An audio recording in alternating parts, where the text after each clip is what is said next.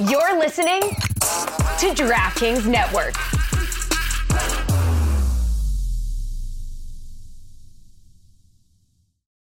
When you need mealtime inspiration, it's worth shopping Kroger, where you'll find over 30,000 mouth-watering choices that excite your inner foodie. And no matter what tasty choice you make, you'll enjoy our everyday low prices, plus extra ways to save, like digital coupons worth over $600 each week. You can also save up to $1 off per gallon at the pump with fuel points. More savings and more inspiring flavors make shopping Kroger worth it every time. Kroger, fresh for everyone. Fuel restrictions apply. What's up, everybody? Welcome back to Journeyman, and today I am joined by Twitter legend DragonflyJonez and movie star Juju Gotti. We talk Beast Brackets, the Johnny Manziel documentary, and Michael Orr getting blindsided, plus so much more. Let's get it. Who are these guys? It's my theme music. Every good hero should have some. This is an institution of learning, ladies and gentlemen. If you can't control it, how can you teach? Discipline is not the enemy of enthusiasm. What's up, everybody? Welcome back to Journeyman, brought to you by the good folks at the DraftKings Network and Meadowlark Media. As always, I'm your host, Andrew Hawkins, 7 years in the NFL, 2 Grey Cup championships in 2 years in the CFL, and 1 pulled hamstring this week. Your boy is washed. We'll get into that. I'm joined today by my man, DragonflyJonez. You know him on Twitter of the Jenkins and Jones podcast. Tyler, what's up, man? How you doing? I'm good. I appreciate you having me on, man. You know, big fan of what y'all got going on there at Meadowlark, of course, you know, y'all fam. So, you know, happy to be on here. Again, appreciate you having me on, bro. Absolutely, man. You know, I sat in on one of your conversations with Dan Lebatard, and you were talking about the Beast Bracket. Hell yeah. And I could not help. I don't know if there was a more, like, unassuming, addictive conversation. Because I'm not like an animal person by any stretch of the imagination. But as y'all were talking about it, and, you know, I'm not going to tease. Actually, you tell the Journeyman viewers what the Beast Bracket is. All right. So basically, you know, it's something that came about because there's absolutely nothing to talk about in the summer. Absolutely. Like, you know what I'm saying? Factuals. So, you know, we had this hypothetical animal fight tournament kind of in the format of March Madness. But, you know, the unique thing about what we had here was we had a catch weight here, right? Like, so in combat sports, you know, boxing, MMA, there's always weight classes. So we were like, you know, the thing that's missing from these animal discussions is, you know, weight classes, right? Uh-huh. Like, because of course a lion, will maul a wolf one-on-one, right? Of course. But if you get 4 250-pound lions and 10 100-pound wolves at the catch weight of 1,000 pounds like we had for this, then we got ourselves a conversation, right? Like, that's a legit fight right there. So, yeah. So, you know, we doing the catch weight stipulation. So we had all combinations of animals weighing up, you know, against 1,000 pounds facing off against each other, which led to some unique combinations. And, you know, sometimes you'd have one big boy, like 1,000-pound polar bear, or, you know, a bunch of little guys like 205-pound roosters. You know what I'm saying? So, you know, we opened it up to the Twitter polls. You know, the Twitter people, picked who they wanted to advance, you know, in certain matchups. We had an online pick'em contest that had like 2,700 people who entered it. And so, you know, the people spoke. The eight 125-pound Jaguars were eventually crowned the champs. And, you know, I think that's a good choice right there. I think that is a solid, you know, contender right there for best fucking, you know, combination of animal brawlers. How many Jaguars was it? 8 125 pounds. 8 125 Jags. You know what? Yeah, when I was the championship match was against 2 500-pound tigers. So okay. 2 500-pound tigers. Yeah, I like that. I think someone who got snubbed in it. I think I heard you say it was 25 Wolverines. Yes, that they were good enough to win it all, bro. I think they should have won it all, bro. I think they got hosed. Because we might need to do a recount. I think we got to do a recount. I think you should redo the bracket and just have like real life animal experts on there to really make the determination. This might be a whole docu-series. Meadowlark, I'm giving y'all a layup here. This is a whole docu-series that you're letting just slip through your fingers. We should be knee deep in development on this. But the Wolverines, I always say, like in football, because I say it on this show all the time, size isn't scary. Speed is scary. Right. And if you have the combination of size and speed, you're the scariest, to your point about lions and tigers and all of that. But 25 Wolverines, as vicious as they are, that's next level scary shit. Next level though. Yes, because something that we always had in our arguments is like you got to look at strength of schedule here. And strength of schedule is basically what animals does this animal prey on? Does this animal fight on in the wild, right? And a 40-pound Wolverine can take down like a fucking 1,000-pound bison, right? There's been stories of a Wolverine who snuck into a polar bear's enclosure in the zoo and killed the polar bear, right? Like, so the strength of schedule with those dudes is ridiculous, right? These guys are going to, Tuscaloosa and getting road wins and shit. You know what I'm saying? I think the Wolverine might be the animal I identify with most. That's my kind of style, bro. Just unassuming, walk in, and I came for a problem. That's what I'm here for. What animal do you think you identify most with of all the animals in the bracket? I'd say, going back to the roosters, I might be a rooster, bro. Like, you might be a rooster? Like, I feel like roosters are fearless. You know what I'm saying? A little too fearless at times, right? Yeah. Like sometimes, they bite off more than they can chew, and it doesn't, wind up great for them. But I might be a rooster, bro. And we did athlete comparisons, to these animals as well, in like the scout reports, and Manny Pacquiao was the rooster there. So, all right. So what? Our first topic, we're gonna get into a little bit of sports documentaries. We're gonna try to go through this quick in this first segment. But have you had the opportunity to watch the Johnny Manziel documentary on Netflix? I did. Did you peep it? What's your first takeaway from what you saw? I think we need to preface it because, I think all of us come into this with baseline and even extended knowledge about Johnny Manziel. So the thing about Johnny Manziel with me personally is he is the wrongest I've possibly ever been about an NFL prospect. Bro. Wow. You're on that side of camp, huh? Yeah, because... Okay, I'm going to change your mind about that by the end of this conversation, but go ahead. Okay. I'll let you roll. Because, coming in, there were doubts about Johnny Manziel, which is why I don't know about if you can necessarily call him a bust because, people were saying he is not going to succeed at the next level because of these things, right? And the three major gripes with him were, he was undersized, right? The other one was his mechanics. And then there was like his off the field antics. Yeah, and that's the biggest. I will give you the rundown on why I so wrongly disagreed with all those gripes, right? Right. So the first gripe was height. He was undersized. And you got to keep in mind, this was 2014, right? So like two of the top 5 QBs in the league were undersized at that time, right? So I was like, why are we still doing this undersized thing to knock against quarterbacks when we've got, Drew Brees and Russell Wilson out here killing Of course. You know what I'm saying? Second gripe, as I mentioned, was his mechanics. And as far as mechanics went, and I'm still kind of on this boat. I just never was of the belief that non-conventional quarterbacks need to have conventional mechanics. Yeah. You feel me? And again, this was 2014, bro. Like 2014 felt like the future, right? Like Cam Newton, had perhaps the greatest rookie year of a QB a few seasons before that, like 4,000 yards, 800 yards rushing. Yeah. And, we had that 2012 class with, RG3, Russ, Cap. And it just felt like, like I said, holding a non-conventional quarterback's pocket mechanics against them. It just was starting to feel especially when his value proposition at the time was the fact that he was non-conventional. Like that was the thing he brought to the table. So to hold him to that standard when he doesn't check any of the other boxes is ridiculous. You're holding him to rules of a game he doesn't play. So I'm with you 100%. I want to hear this third one of how did you get past all the off-field stuff of everything you had heard? I thought it was just a college kid doing college kid shit. I was like, okay, he goes to frat houses and he parties and gets drunk. Like, what 21-year-old doesn't do that? Yeah, you know what I mean? Here's where you messed up, DragonflyJonez. This is where you messed up. Is because if it starts to bubble up, and we're going to call a spade, for a white quarterback in Texas, if it starts to bubble up a little bit past outside of that bubble, it's probably a real problem, right? Like, because if it was just innocent college kid stuff, they probably would have kept it under wraps a little bit better than what they could. But they honestly couldn't contain it to where everyone in the country knew what time it was. Yeah. Right? Yeah. And that's hindsight. I didn't know it at the time. I don't want to make it seem like I was in front of the curve. I was not. I was team Johnny Manziel through and through. Yeah. Like I said, I just thought it was a bunch of old people, shaking their fists at the cloud, like the undersized thing, the mechanics, the partying antics. But yeah, I was dead wrong. Listen, the naysayers, they nailed the fuck out of those 3 nays. They got all 3.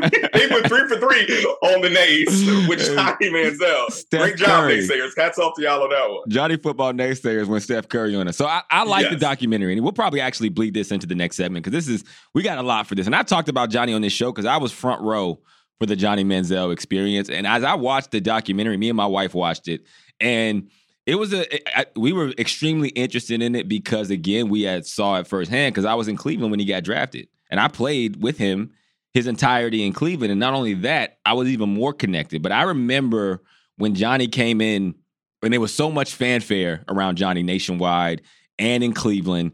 And we would be in the locker room. And for the entire 2 years, man, it was like Johnny was in his own world. So to hear on the documentary that he was dealing with all this pressure and depression and he just didn't want to be there, and he had all these like grand plans of like almost ending it in his time there. Yeah. It so perfectly matches up because we would be trying to, a couple of us that were like more veterans on the team, we would be trying to engage him. And he literally wouldn't say a word to anybody in the locker room. Not like purposely, but you could just tell he was dealing with stuff. And when people talk about Johnny Manziel, you know, it's like Josh Gordon had substance abuse problems, right? And him and Johnny were there at the same time. But when you look at Josh, and I've had family that, you know, I come from the areas where substance abuse happens. And you know, like, okay, this is something he doesn't have under control. Johnny's felt like he was in search of something. Like, you didn't look at Johnny and the way he was acting and say like, oh man, this guy is trying to fake it or like present as if he's not doing these things. He was very clearly in a state of depression. Like, his mentals weren't there. It was way too big for him. It felt like he was running from something. And you had players on the team who were like, they were so addicted to the fame of Johnny Football. Like, we all thought, okay, we'll see if he can come in and really do what he says and people think he can. But there were players who were like trying to clamor to be around him to just get a little bit of that limelight that was cast on Johnny. And then there was other guys like Joe Hayden who was really trying to mentor him. He was trying to bring him in to be like, yo, man, you could do something with this. And I think, again, watching the documentary versus what it looked like in real life was just very, very interesting kind of back and forth. Yeah. That's interesting that you gave us that kind of behind the scenes insight into where there was kind of, a rallying around Johnny Manziel. Because that was, a question I have for you, Louise, like, what was it like at ground zero with the guy? Because, we just had another, Heisman winning quarterback who did not have a tenure there where it seemed like his teammates were rallying around him with Baker Mayfield, right? So yeah, that was for sure a question that I had there. So, and you mentioned you were a Manziel guy. I know you kind of had to be in good faith as him being your quarterback, but unbiased opinion, did you think that he was going to fail or fly in the NFL? That's a good question. I think it was at a point that it was hard to say, and not because of an ability thing. It was, could he get over this mental block of whatever was happening? But let's take a break, and we're going to come back, and I'll give you the full detail of what was going on behind the scenes and why I thought Johnny could be successful, but why I probably knew that he wasn't going to. Drop the bass, DJ.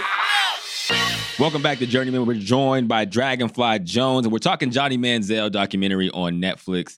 Before we took the break, Tyler, you asked me about like what I thought Johnny Manziel was going to be when he came as a pro. Now, we would be in meetings every week, and he would be asleep. This is a first-round draft pick. He would be asleep in the front row. Like, you could fall asleep in the meetings and you're trying to hide it. So in the documentary, he talks about how he was trying to do everything in his power to get out of the situation that he was in because it was too big for him. And that's crazy because I would look down and we would see him sleep in the corner of the room in front of the offensive coordinator, in front of the head coach. They would act like they didn't see him, but it was so very clear that he was trying to show he did not give a damn. Now, in the documentary, his agent, Eric Burkhart, talks about how they can contract this whole, like, from the pre-draft to going radio silent then to after the draft. And he was doing everything in his power to give this kid a chance to kind of turn the leaf. And so I actually got really cool with Eric in that time. He was his agent. And what I was kind of Eric's eyes and ears on the ground with Johnny Manziel. And so I would, like, let him know, yo, this is what's going on. This is what Johnny has going. And I was, like, kind of looking out for Johnny in Cleveland. And Eric was very appreciative of that. Now, I didn't know the lengths that EB was going through to try to keep him in the game.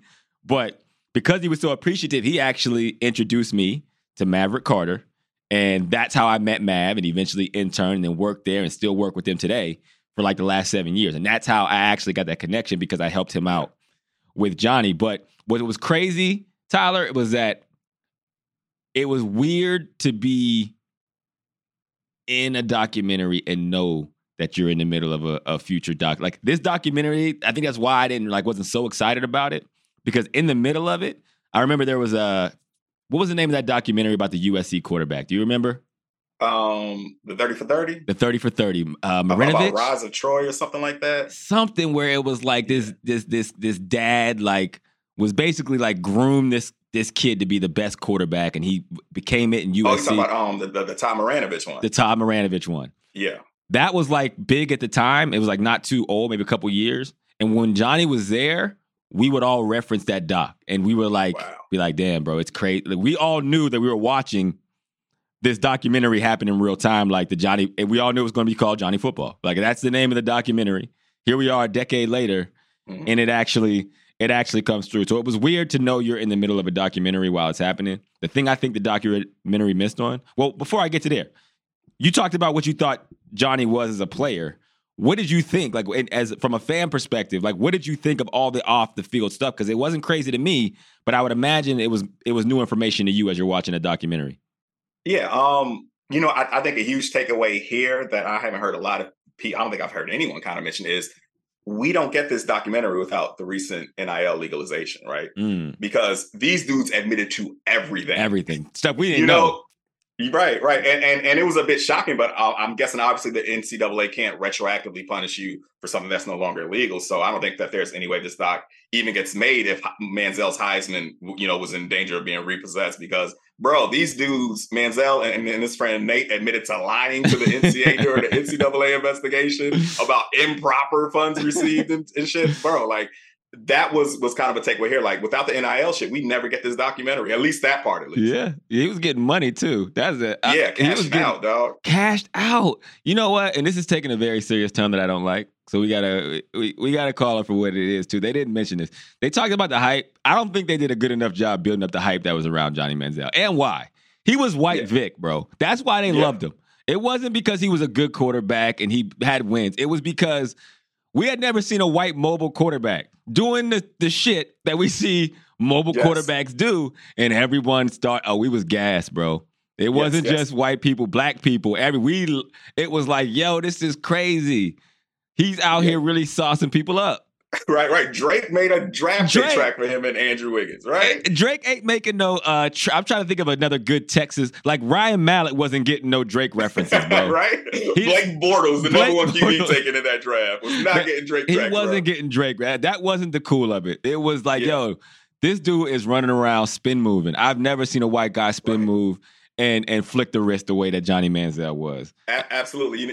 Building to what you're saying and kind of tying it back to the NIL thing, I remember there was a conversation on Twitter about what past athlete would have made the most NIL money. And my vote was Johnny Manziel for the same reason you said. A white boy with swag, right? Like that, you're printing money once you get that. You know what I mean? And you got to be good at what you do, of course. And he was incredible in college. And like I said, he had that white boy, he's a white boy with the swag. And that is marketing gold right there. It was. And that was, honestly, Baker Mayfield, to your reference, he tried to follow the same path. Yeah. They called him. The sauce wasn't the same. The sauce wasn't the same. That season, it wasn't the same on paper. After a while, we saw through it. But when he was dug in and the videos going viral, it was like, oh, okay. And he ended up being, people have called him Sober Johnny. I'm not saying it was me. I have not said that. But that has been a reference that I've saw on Twitter. They call that man Shirley Temple Manziel. They call him Shirley Temple Manziel. But Johnny was good, though, too. He wasn't like, I remember like having a conversation. I was playing with the Bengals. This is before he got drafted. Zach Robinson, who is now the Rams pass game coordinator, Andy Dalton, and Greg McElroy, who's like the lead college football analyst. They all were like, oh, no, Johnny Manziel is going to take the league over. He does things that you cannot teach a quarterback. His feel for the game, his vision, his instinct, all of that, to watch the documentary and realize he was just out there winging it. So that tells you he was special. You're right. Like, you are a first-round NFL quarterback, and you never watch film. Like, bro, he's not lying, my boy. Yeah, that's wild. You said he was in there catching up on Z's. That's crazy. The coach called me. A question I have for you, and a reason why I thought that Manziel was going to work was I was a Washington fan in a former life, so I was familiar with the miracle worker that Kyle Shanahan could be kind of even before everybody got hit to that. So, Kyle Shanahan was there. I thought that, I just saw what he did with RG3. I saw how he had the world food with Kirk Cousins. And I was like, he's going to work some magic with Manziel. But then he left like after Manziel's first year, right? Like, so how are the vibes in the locker room when Shanahan left? Of course, and seeing that, like, bro, if anyone could maybe save Johnny, it's this guy, and he's on his way out. I'll tell you right now, Shanahan owes me at least $10 million. At least $10 million. Shanahan and Mike McDaniel, between the two of them, who is now the head coach of the Dolphins, they owe me $10 million. Had they not left, I would have signed another deal for at least $15 to $20 million, and I probably would have seen $10 million of it because that's how the league works. Right. But they forced their way out of Cleveland after that season because they were forced to play Johnny Manziel. They called me. We were 7-4. They called me like, hey, we're thinking about starting Johnny. And I started laughing because I thought they were joking when the head coach called me. I thought he was playing. He was dead serious. And I was like, yo, you're asking me my thoughts on playing somebody who I know is asleep all day. I know he's not watching film. He threw 3 picks in a walkthrough before the game, and like there's nobody playing defense. It was wild, bro. It was like, and now they're watching the doc. I'm like, oh, he probably did that on purpose. Yeah. You know what I'm saying? It was a crazy experience that definitely deserved the documentary treatment. Yeah, that was wild. When he said, like, bro, he said it stopped being fun to him at rookie camp. I was like, yeah, bro, this ain't, yeah. I seen Johnny smile. I seen Johnny have a fun time one time, and it was because he was high. That's a fact. Like, there was one time he was super personable, walking around, dapping everybody up, smiling, and it was because he was like, that night before, it was like probably one of the nights he was talking about in the doc. He had went out and kicked it, and it was so visible, everybody was talking about, like, oh, Johnny's on one. So somebody else that got a documentary treatment coming up that was a little bit of surprise is the other Kelce, Jason Kelce. And I was a little shocked by this. I ain't gonna lie. I'm a big Kelce fan. Let's give a round of applause for the Kelces. They're on a Linsanity type run right now. I mean, 3 Super Bowls between them, hella Pro Bowls. They hosting SNL. They got one of the hottest podcasts in sports media. But I was a little shocked by a Jason Kelce doc that's coming on Prime. Not only because he's an offensive lineman, which nobody cares about O-line in the history of sports. He's a center. So I don't know if you know, like, being a center is like the worst offensive lineman. They get the lowest paid. It's like being I don't even know what the comp is in basketball. Maybe like a defensive specialist for a championship team. Right. Like, it's like just a rim protector. Like, if you have to replace one of your 22 starters, it's the center. Like, I'm telling you, it's like, but he's been really, really good, right? But the reality is, and I think he would also understand this, what we love about Jason Kelce is the fact that he's Travis Kelce's brother. That might be a little over the top, but otherwise, there's no other reason why O-line get that kind of love. I don't know what your thoughts are on Jason Kelce. Maybe I'm wrong. I'm actually not mad at it, because I think if you look at the 2 Kelce brothers, because, this was a documentary done over the course of last season, I think Jason has the most interesting story last year. Because, absolutely. Yeah, because, this guy, he's the best center in the league, on the best O-line in the league, blocking for the breakout quarterback of last season, quarterback who has had his ups and downs. We know the whole Bama, Oklahoma story with Hurts, right? Last season was his 3rd season in the NFL, and it started to really click for him. And here you have, Kelce being his center, his sworn protector for this kid who finally found his way. Like, and then they make it to the Super Bowl, and Kelce is going up against his brother's team, and he's actually going to be going one-on-one with the guy who's perhaps the best, defensive tackle in the league with Chris Jones, right? They put up a valiant effort but fall short. That's that Hollywood shit, man. Like, I think that's way more interesting than just seeing Travis Kelce out there grittying and winning the Super Bowl. I agree. And I'm serious. This is Journeyman. We love to watch the underappreciated get their shine. So I absolutely love the fact that he's getting a documentary. It's just weird. I'm just be honest. Like, again, even the example you gave, we're doing a Jason Kelce documentary, not a Jalen Hurts documentary. That's why you don't find that suspicious, brother. You don't find that suspicious. That's what I'm saying. It's just I love to see it. I'm curious as why we're seeing this. Is all I'm saying, Tyler. Yeah. I mean, whoever had the vision a year ago, like, I don't know what they saw, but I think it worked out great for him. Like I said, I think it's going to be an interesting one. I mean, and to your credit, what you said, like, the most interesting thing is that he's Travis's brother. I mean, there's a great dynamic those two have there, right? Like, Jason's the more reserved, country, kind of, Midwestern potato and gravy type dude. And, exactly. Travis Kelce is the flashy one, right? So, yeah, I do think that I think his personality is going to, shine a bit here, because I think for a documentary, you don't want the guy who's on 10. You don't want to watch 2 hours of the guy on 10 the whole time, right? Too much. You need some stability. You need to hit cruise control every now and then. You feel me? So you do got to hit cruise control. Here's my real factual take. I think Jason is more entertaining than Travis, and I love Travis, one of my boys. But I think Jason is more entertaining. And I also have a take that if Jason, when he retires, if he's one of those old linemen that loses like 70, 80 pounds, he'd be better looking than Travis. Travis gets a lot of love because the girls think he's one of the most good looking dudes. I have a take that I think Jason is actually probably going to be the better looking one if he loses a lot of weight. Hey, I'm gonna tell you, that beard was doing a lot of heavy lifting for Travis Kelce, because he shaved that shit off. And they turned on him immediately, didn't they? Yeah. All right. Well, when we come back, we're gonna talk about another documentary in the making, and our guy Michael Orr, who has been blindsided. Welcome back to Journeyman. We got my man Juju Gotti joining me and DragonflyJonez today on Journeyman. Juju, what's up, man? Man, we in the streets of Miami, Florida right now. You feel me? Salute to DragonflyJonez, bro. I'm a big fan of y'all, man. Hey, bro, your ass funny as hell on the line. We can talk about that later. I appreciate you, bro. Though, brother. All right, look, man. So much love on the Journeyman podcast, but we had you on last week, Juju, and we appreciate you. But this week, it's like, this is the real thing, because you got a real life insight to this next topic. Look, I see, because you got them diamonds on. I know it's the real deal. I can't even see straight since I walked in this mother trucker. But hey, here we are. Hey, Dragonfly, look, you want love, bro? If you want to feel like you on top of the world, you got to get Juju around you. The most positive good energy, man. Energy that you'll ever be around. Juju, great Juju. That's where it comes from. But look, so Michael Orr is suing the Tui family. And if you don't know, the Tui family, who were the subjects of the Oscar-winning film, Blindside. You feel me? Big capital O on that Oscar. Capital O on that Oscar, right? So it comes out, Michael Orr is suing the family because in his own words, they tricked him into signing adoption papers, and they took over basically his business at that time, at a time where he's like not really knowing what's going on. They essentially usher him to the Ole Miss to go play at Ole Miss, and then they go make millions of dollars off of what a lot of people will say is one of, if not the best, football sports movie, not my opinion, in The Blind Side, starring Sandra Bullock. He should sue Sandra Bullock as well. Damn.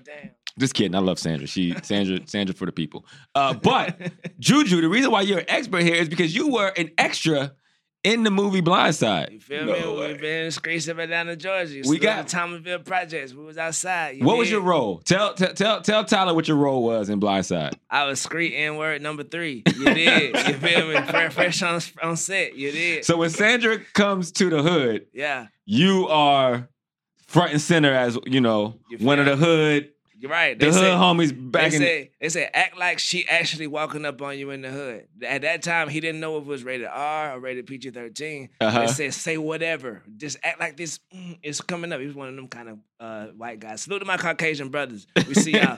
You feel me? The Caucasus Mountains.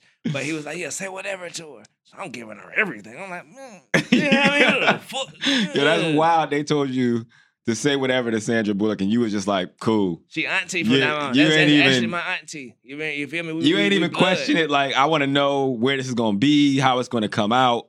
The trajectory of my life at that point, it was our Colt 45 and Black and Miles. You feel me? So wherever that took me. Oh, you was ready for the moment then. You feel me, Dragonfly? You just got paid to just curse out a white lady, basically. That shit was fire. The American dream. Yeah, they might put you in some history books at some point. But as you say that though, Michael Orr was there. Was he? You feel me? On set. Yeah, we was in the hood. Michael Orr walked up because it was a big rumbling about, oh damn, that's him right there. You feel me? So to me, it's kind of, oh dang, it's shocking to hear that he wasn't a fan of the movie, and in part also the people involved. Because if you wasn't a fan of none of that back then, what you doing walking up on set getting love in the hood for? Yeah, kissing babies, shaking hands, getting high fives and shit. So hey, if it wasn't cool then, what's going on, big bro? Let us know. I am interested because it sounds like maybe he didn't know what like the final product was gonna look like. Tyler, what was your reaction when you saw the news? I wasn't particularly Blindsided, but there it is. Hello. I hit him with the dad joke one time for the one time. But I will say this: I always felt like it was a lot of cat in it because it felt like a movie, that was kind of put together by white people who really do not deal with black people in any meaningful capacity. But I thought it was capped in a lot of the shit, like when homie said he never had his own bed before, or when she just found him walking down the streets on Thanksgiving and all, all that type of that was the one Hallmark for everybody. Movie shit.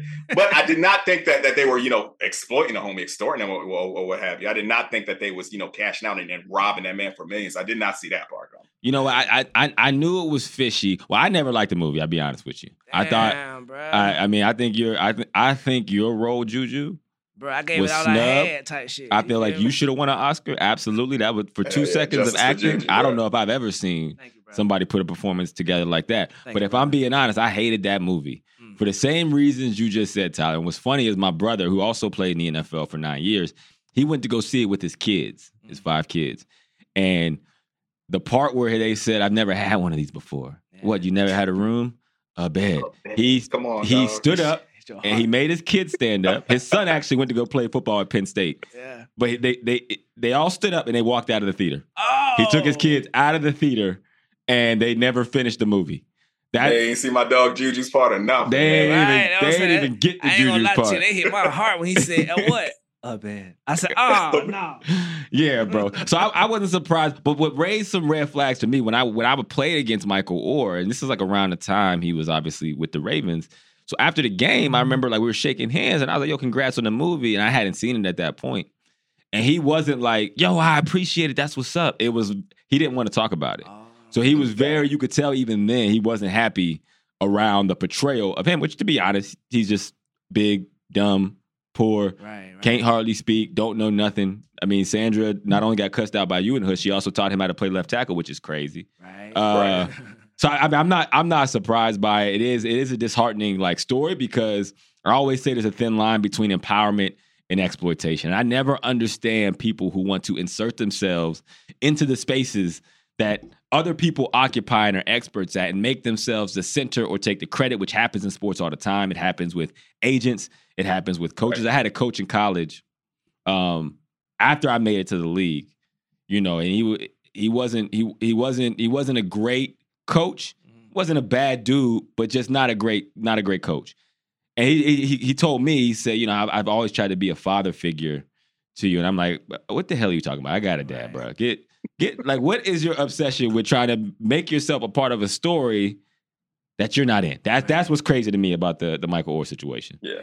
I'm going to tell you another part in that movie that was just pure USDA grade A certified cap was when he took the state test to become academically eligible to get a D1 scholarship or whatever, and they said he scored low on the academic part, but he scored very high with protective instincts. What the fuck type of test has protective instincts, dog?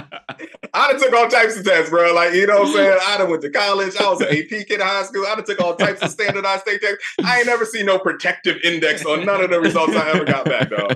The only question on that guy is, will you put your arm in front of the passenger seat if the airbag about to go off? They took that man through a combine and said, he can't read, but he's a great left tackle. Right.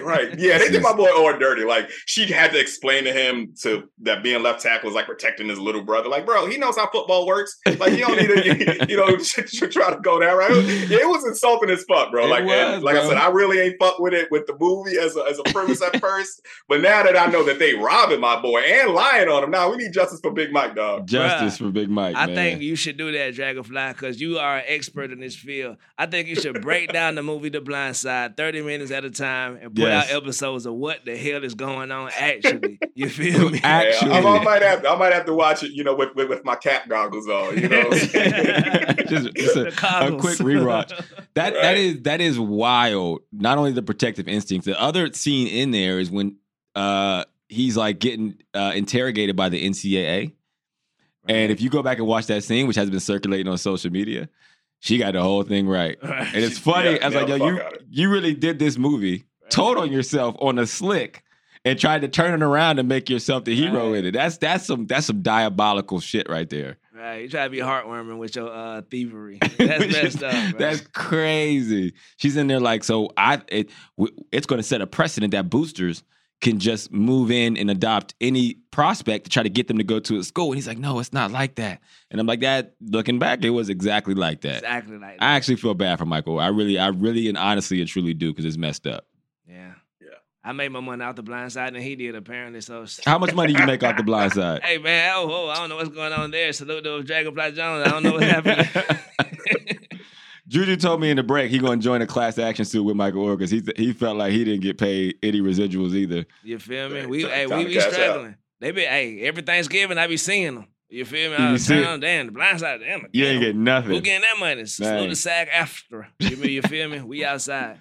That black and mild that was in your ear in the scene, was that yours or they gave that to you? Look, they gave me that cherry guy. It was a cherry black and mild. At that time in my life, the reggae regular was my preference. You feel me? I prefer the reggae black and mild and the Coke 45. But at the same time, they had High Life and they had O'Doul's. They put some non-alcoholic O'Doul's for me out there to drink. You feel me? And a cherry black and mild. O'Doul's in the hood? What hood was this? That's what I'm saying. It was Thomasville Projects. It was the hood, the Young LA. Salute back in the day, young. It might be before your time, but Young LA, that was his projects, and it was all out there. It was a big deal. Salute to Auntie Sandy, man. I got your back forever, sis. Oh my gosh, Tyler. When you're seeing this news now, obviously we all knew. I don't want to say we all knew, but I think it does undo, like, on this show, and especially Juju. Juju has obviously an affinity for Blindside, and that's natural. You're in the movie. I get it, Ju. But I feel like most people regard this, I'm not even kidding, as one of the best sports movies. I roll my eyes every time, and I don't know if anybody else is like that, and yet hindsight is 20/20.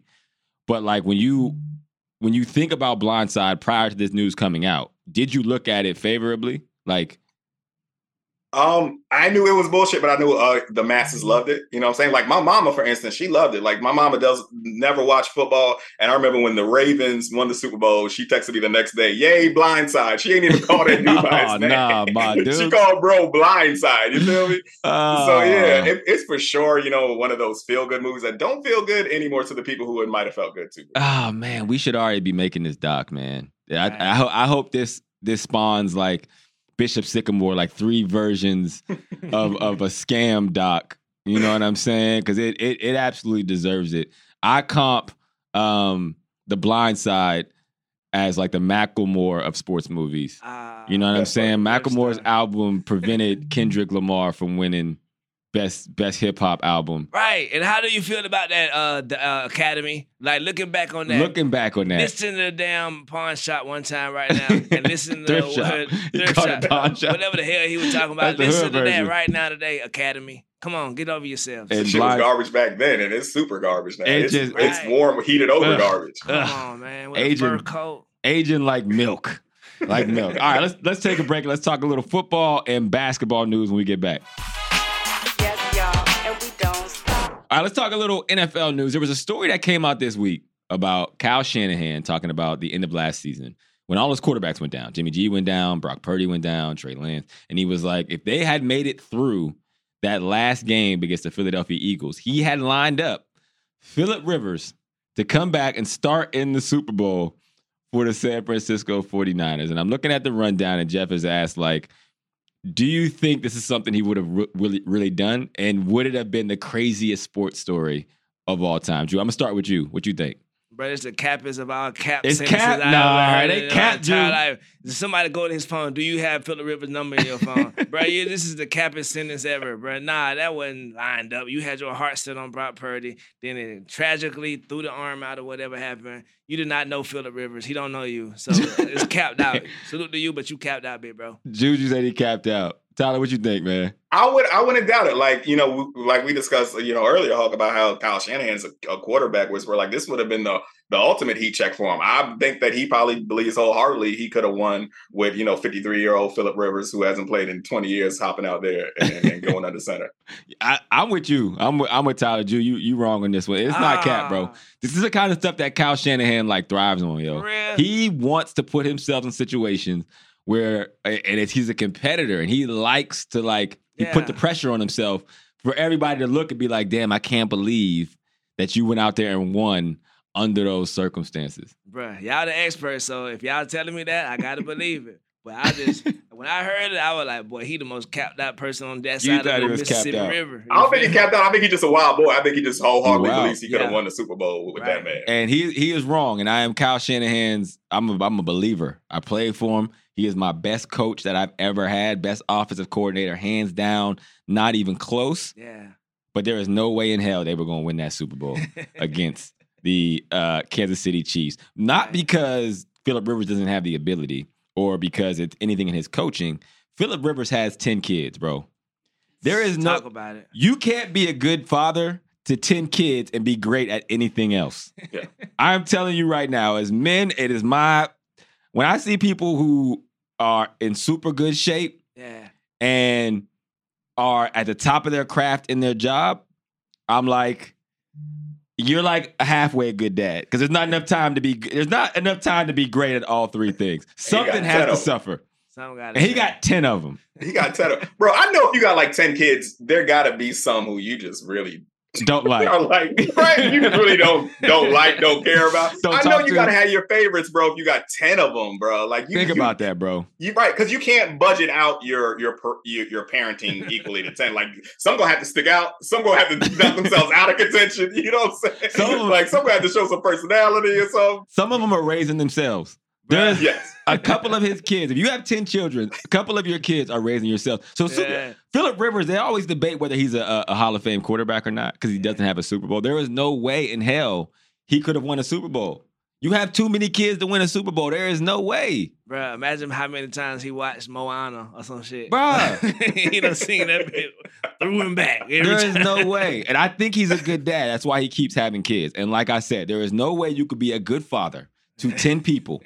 Think about having 10 friends that you got to talk to every day. Right. Ain't no way. Impossible. If you had 10 friends, no kids, and that's all you had to do was talk to 10 friends every day, just talk to them, how would you find a time? Let alone having to raise them, teach them like how to ride bikes, teach them how to drive, teach them, like there's just too much, bro. It's impossible. I actually feel understand that about how guys talk to like 4-5 women at the time. How, bro? How are you listening to how a day was 4 times? Like, bro, come on, like there's no way. Morning text and shit, bro. I got one redeem for me. You feel me? How was your day? And bam, it's over. If you in super shape and you got 5 women, you are shitty at whatever job you do for a living. And that is just there's no way because there's too many. There's not enough hours in the day. Right. Speaking about being shitty at your job, Saints kicker, and that's a bad segue because he wasn't shitty. But the shitty part is that he kicked the game-winning field goal, and he kept being mistaken as a fan because he looks like he's 12. And so he was stopped coming into the stadium and asked for his credential. And even afterwards, he was going out of the player's exit, and he was still stopped and almost kicked out, which I identify with, man, because I'm 5'7". And I can't tell you how many conversations that I had to have in my NFL playing career to prove that I was actually on the team. Yeah. And so I feel for him, but is that not the most relatable thing that you could ever hear about an NFL football player? Bro, that's messed up, bro. If I was him, I would have got tough with about 4-5 security guards. Like, I would have told, hey, bro, remember me. Remember this face. This is that face you're going to see. You fired tomorrow. Watch. I'm not finna be winning football games for the Kansas City Chiefs organization and not being allowed to go places in here. I'm so sorry, You're not doing Mr. it. Whoever owned this book, what's his name? Mr. Hunt, whoever. I'm going to need you to I'm going to clean this up here, bro, before I do it. Because I know how I clean it up. Clean them up. I think kicker is like it's a bad position to play. If you want to start, no respect, dog. No respect. No respect. It's like I remember when the Urban Meyer bombshell dropped with how shitty he was at Jacksonville, and they were talking about how he would just run up on the kicker and just kick the shit out of him. Like the kicker's the one dude on the whole football team, that whole 53-man roster that Urban Meyer put hands and feet on. Dog. He's like, I'm just gonna kick you for no other reason except for the fact that you're a kicker. Kickers get no respect, so much so that Justin Tucker is as good at his job as Patrick Mahomes is at his. As generational talent.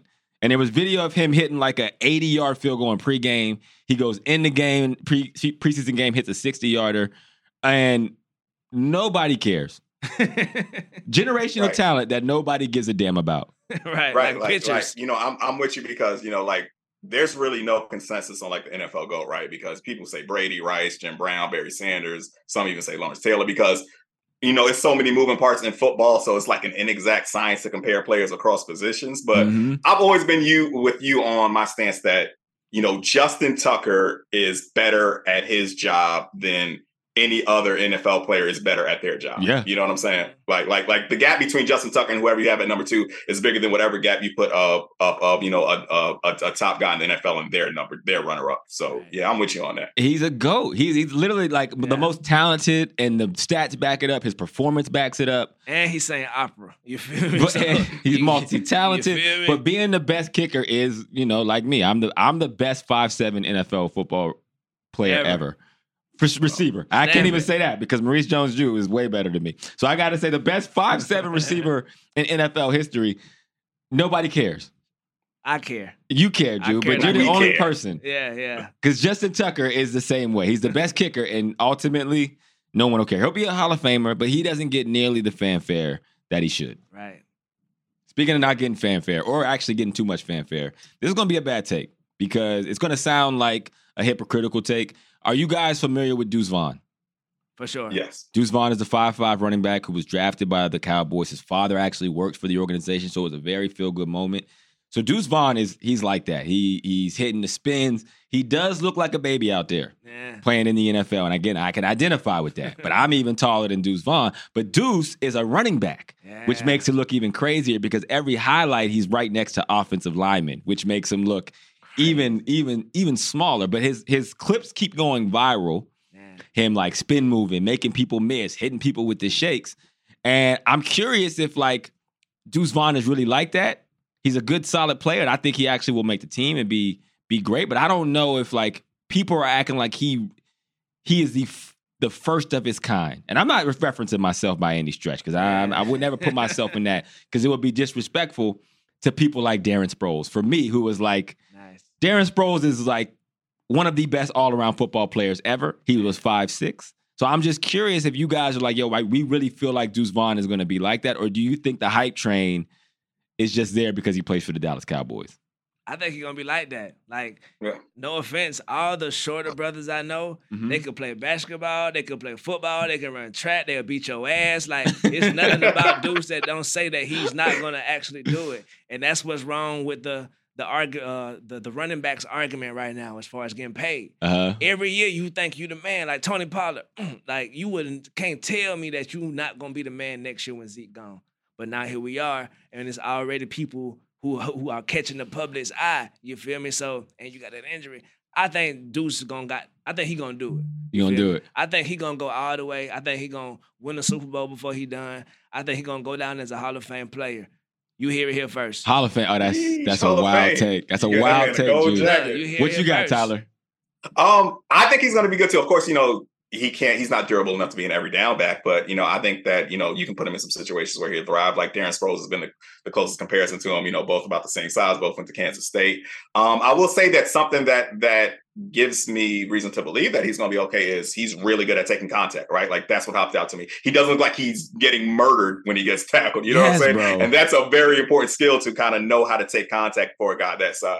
Nah, man. I don't think he'll be a Hall of Fame player. It's not me hating. This is the expertise here. It sounds like I've been out there. I've taken those hits. Quack like a duck. What I'm saying is, I think you made a good point, Tyler. The way he falls, the way he gets hit, because he gets hit too much. Like I could prevent being hit because I played a slot. Yeah. And Darren Sproles, he actually was really good at that. And I would say I would encourage you to go watch the way Darren Sproles would take hits versus Deuce. And Deuce is still learning, so we'll give him a chance to do that. But I don't know. I just feel like it's disrespectful to the Maurice Jones-Drews of the world and the Darren Sproles, who have honestly, these are guys that have 10, 15,000 yards in their career, and we're acting like we've never seen this before when we have. Right. That's all I'm saying, Joe. Look, and I take my protocols from you, and I respect it. So, hey, big bro told me it's a different way. I got to believe it. I feel like it's a hype train. You feel like Dak Prescott is a hype? While you're talking about the Cowboys, I feel like people are harder on Dak because he plays for the Cowboys. Yeah, you're right. He's America's quarterback. Hey, you America's quarterback. Go USA, goddamn. Like, let's do it. Let's see it. So we can't be too hard on him. Like, hey, y'all, and then them boys don't win nothing. Like, so salute to Dakota. What is your take on A-Rod, Tyler? I think he doesn't get the criticism that Dak does, but I think that, the quarterback of the Dallas Cowboys, I think that's perhaps the single most scrutinized position in all of American sports, right? Like, people give the Cowboys fans for, shit for saying that they're America's team, but for one, they do have the biggest following of any NFL team. And, they're a washed up franchise who's like, sadly and pathetically clinging to the glory days of the past and hoping one day they pull it all together. That's American as hell, bro. Like, y'all are America's team, right? Right? Like, y'all a bunch of losers, but then inflate a sense of self-worth, bro. Ain't nothing more American than that. Dang, man, you just completely described my pulled hamstring situation that we talked about to open the show perfectly to end this thing. Just real quick, Ju, I went out there and run some routes with my son. I ran one route. He told me my brakes look a little slow, so I tried to really turn it up on him. And I pulled my damn hamstring, and I've been limping around ever since. Oh, my God.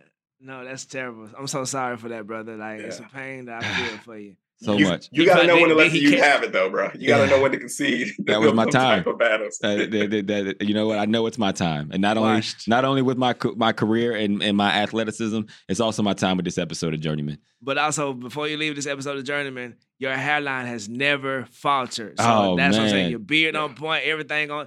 The hamstring, hey, bro, I see you. You feel me? You know what? But that hairline more important than that hamstring at this age. There was more work put into my hairline and beard than Eric Burkhart put into coercing America to think Johnny Manziel was going to be a perennial Pro Bowler. So we'll leave it at that. That does it for this episode of Journeyman. Shout out to the people at the DraftKings Network and Meadowlark Media. Shout out to my guy, Tyler Puryear, a.k.a. DragonflyJonez, and Juju Gotti, the shouty from Atlanta and star of Blindside. That's it for this week's Journeyman. Make sure you journey back next week, same time, same place. And until then, Money Trees is the perfect place for shade. That's just how I feel.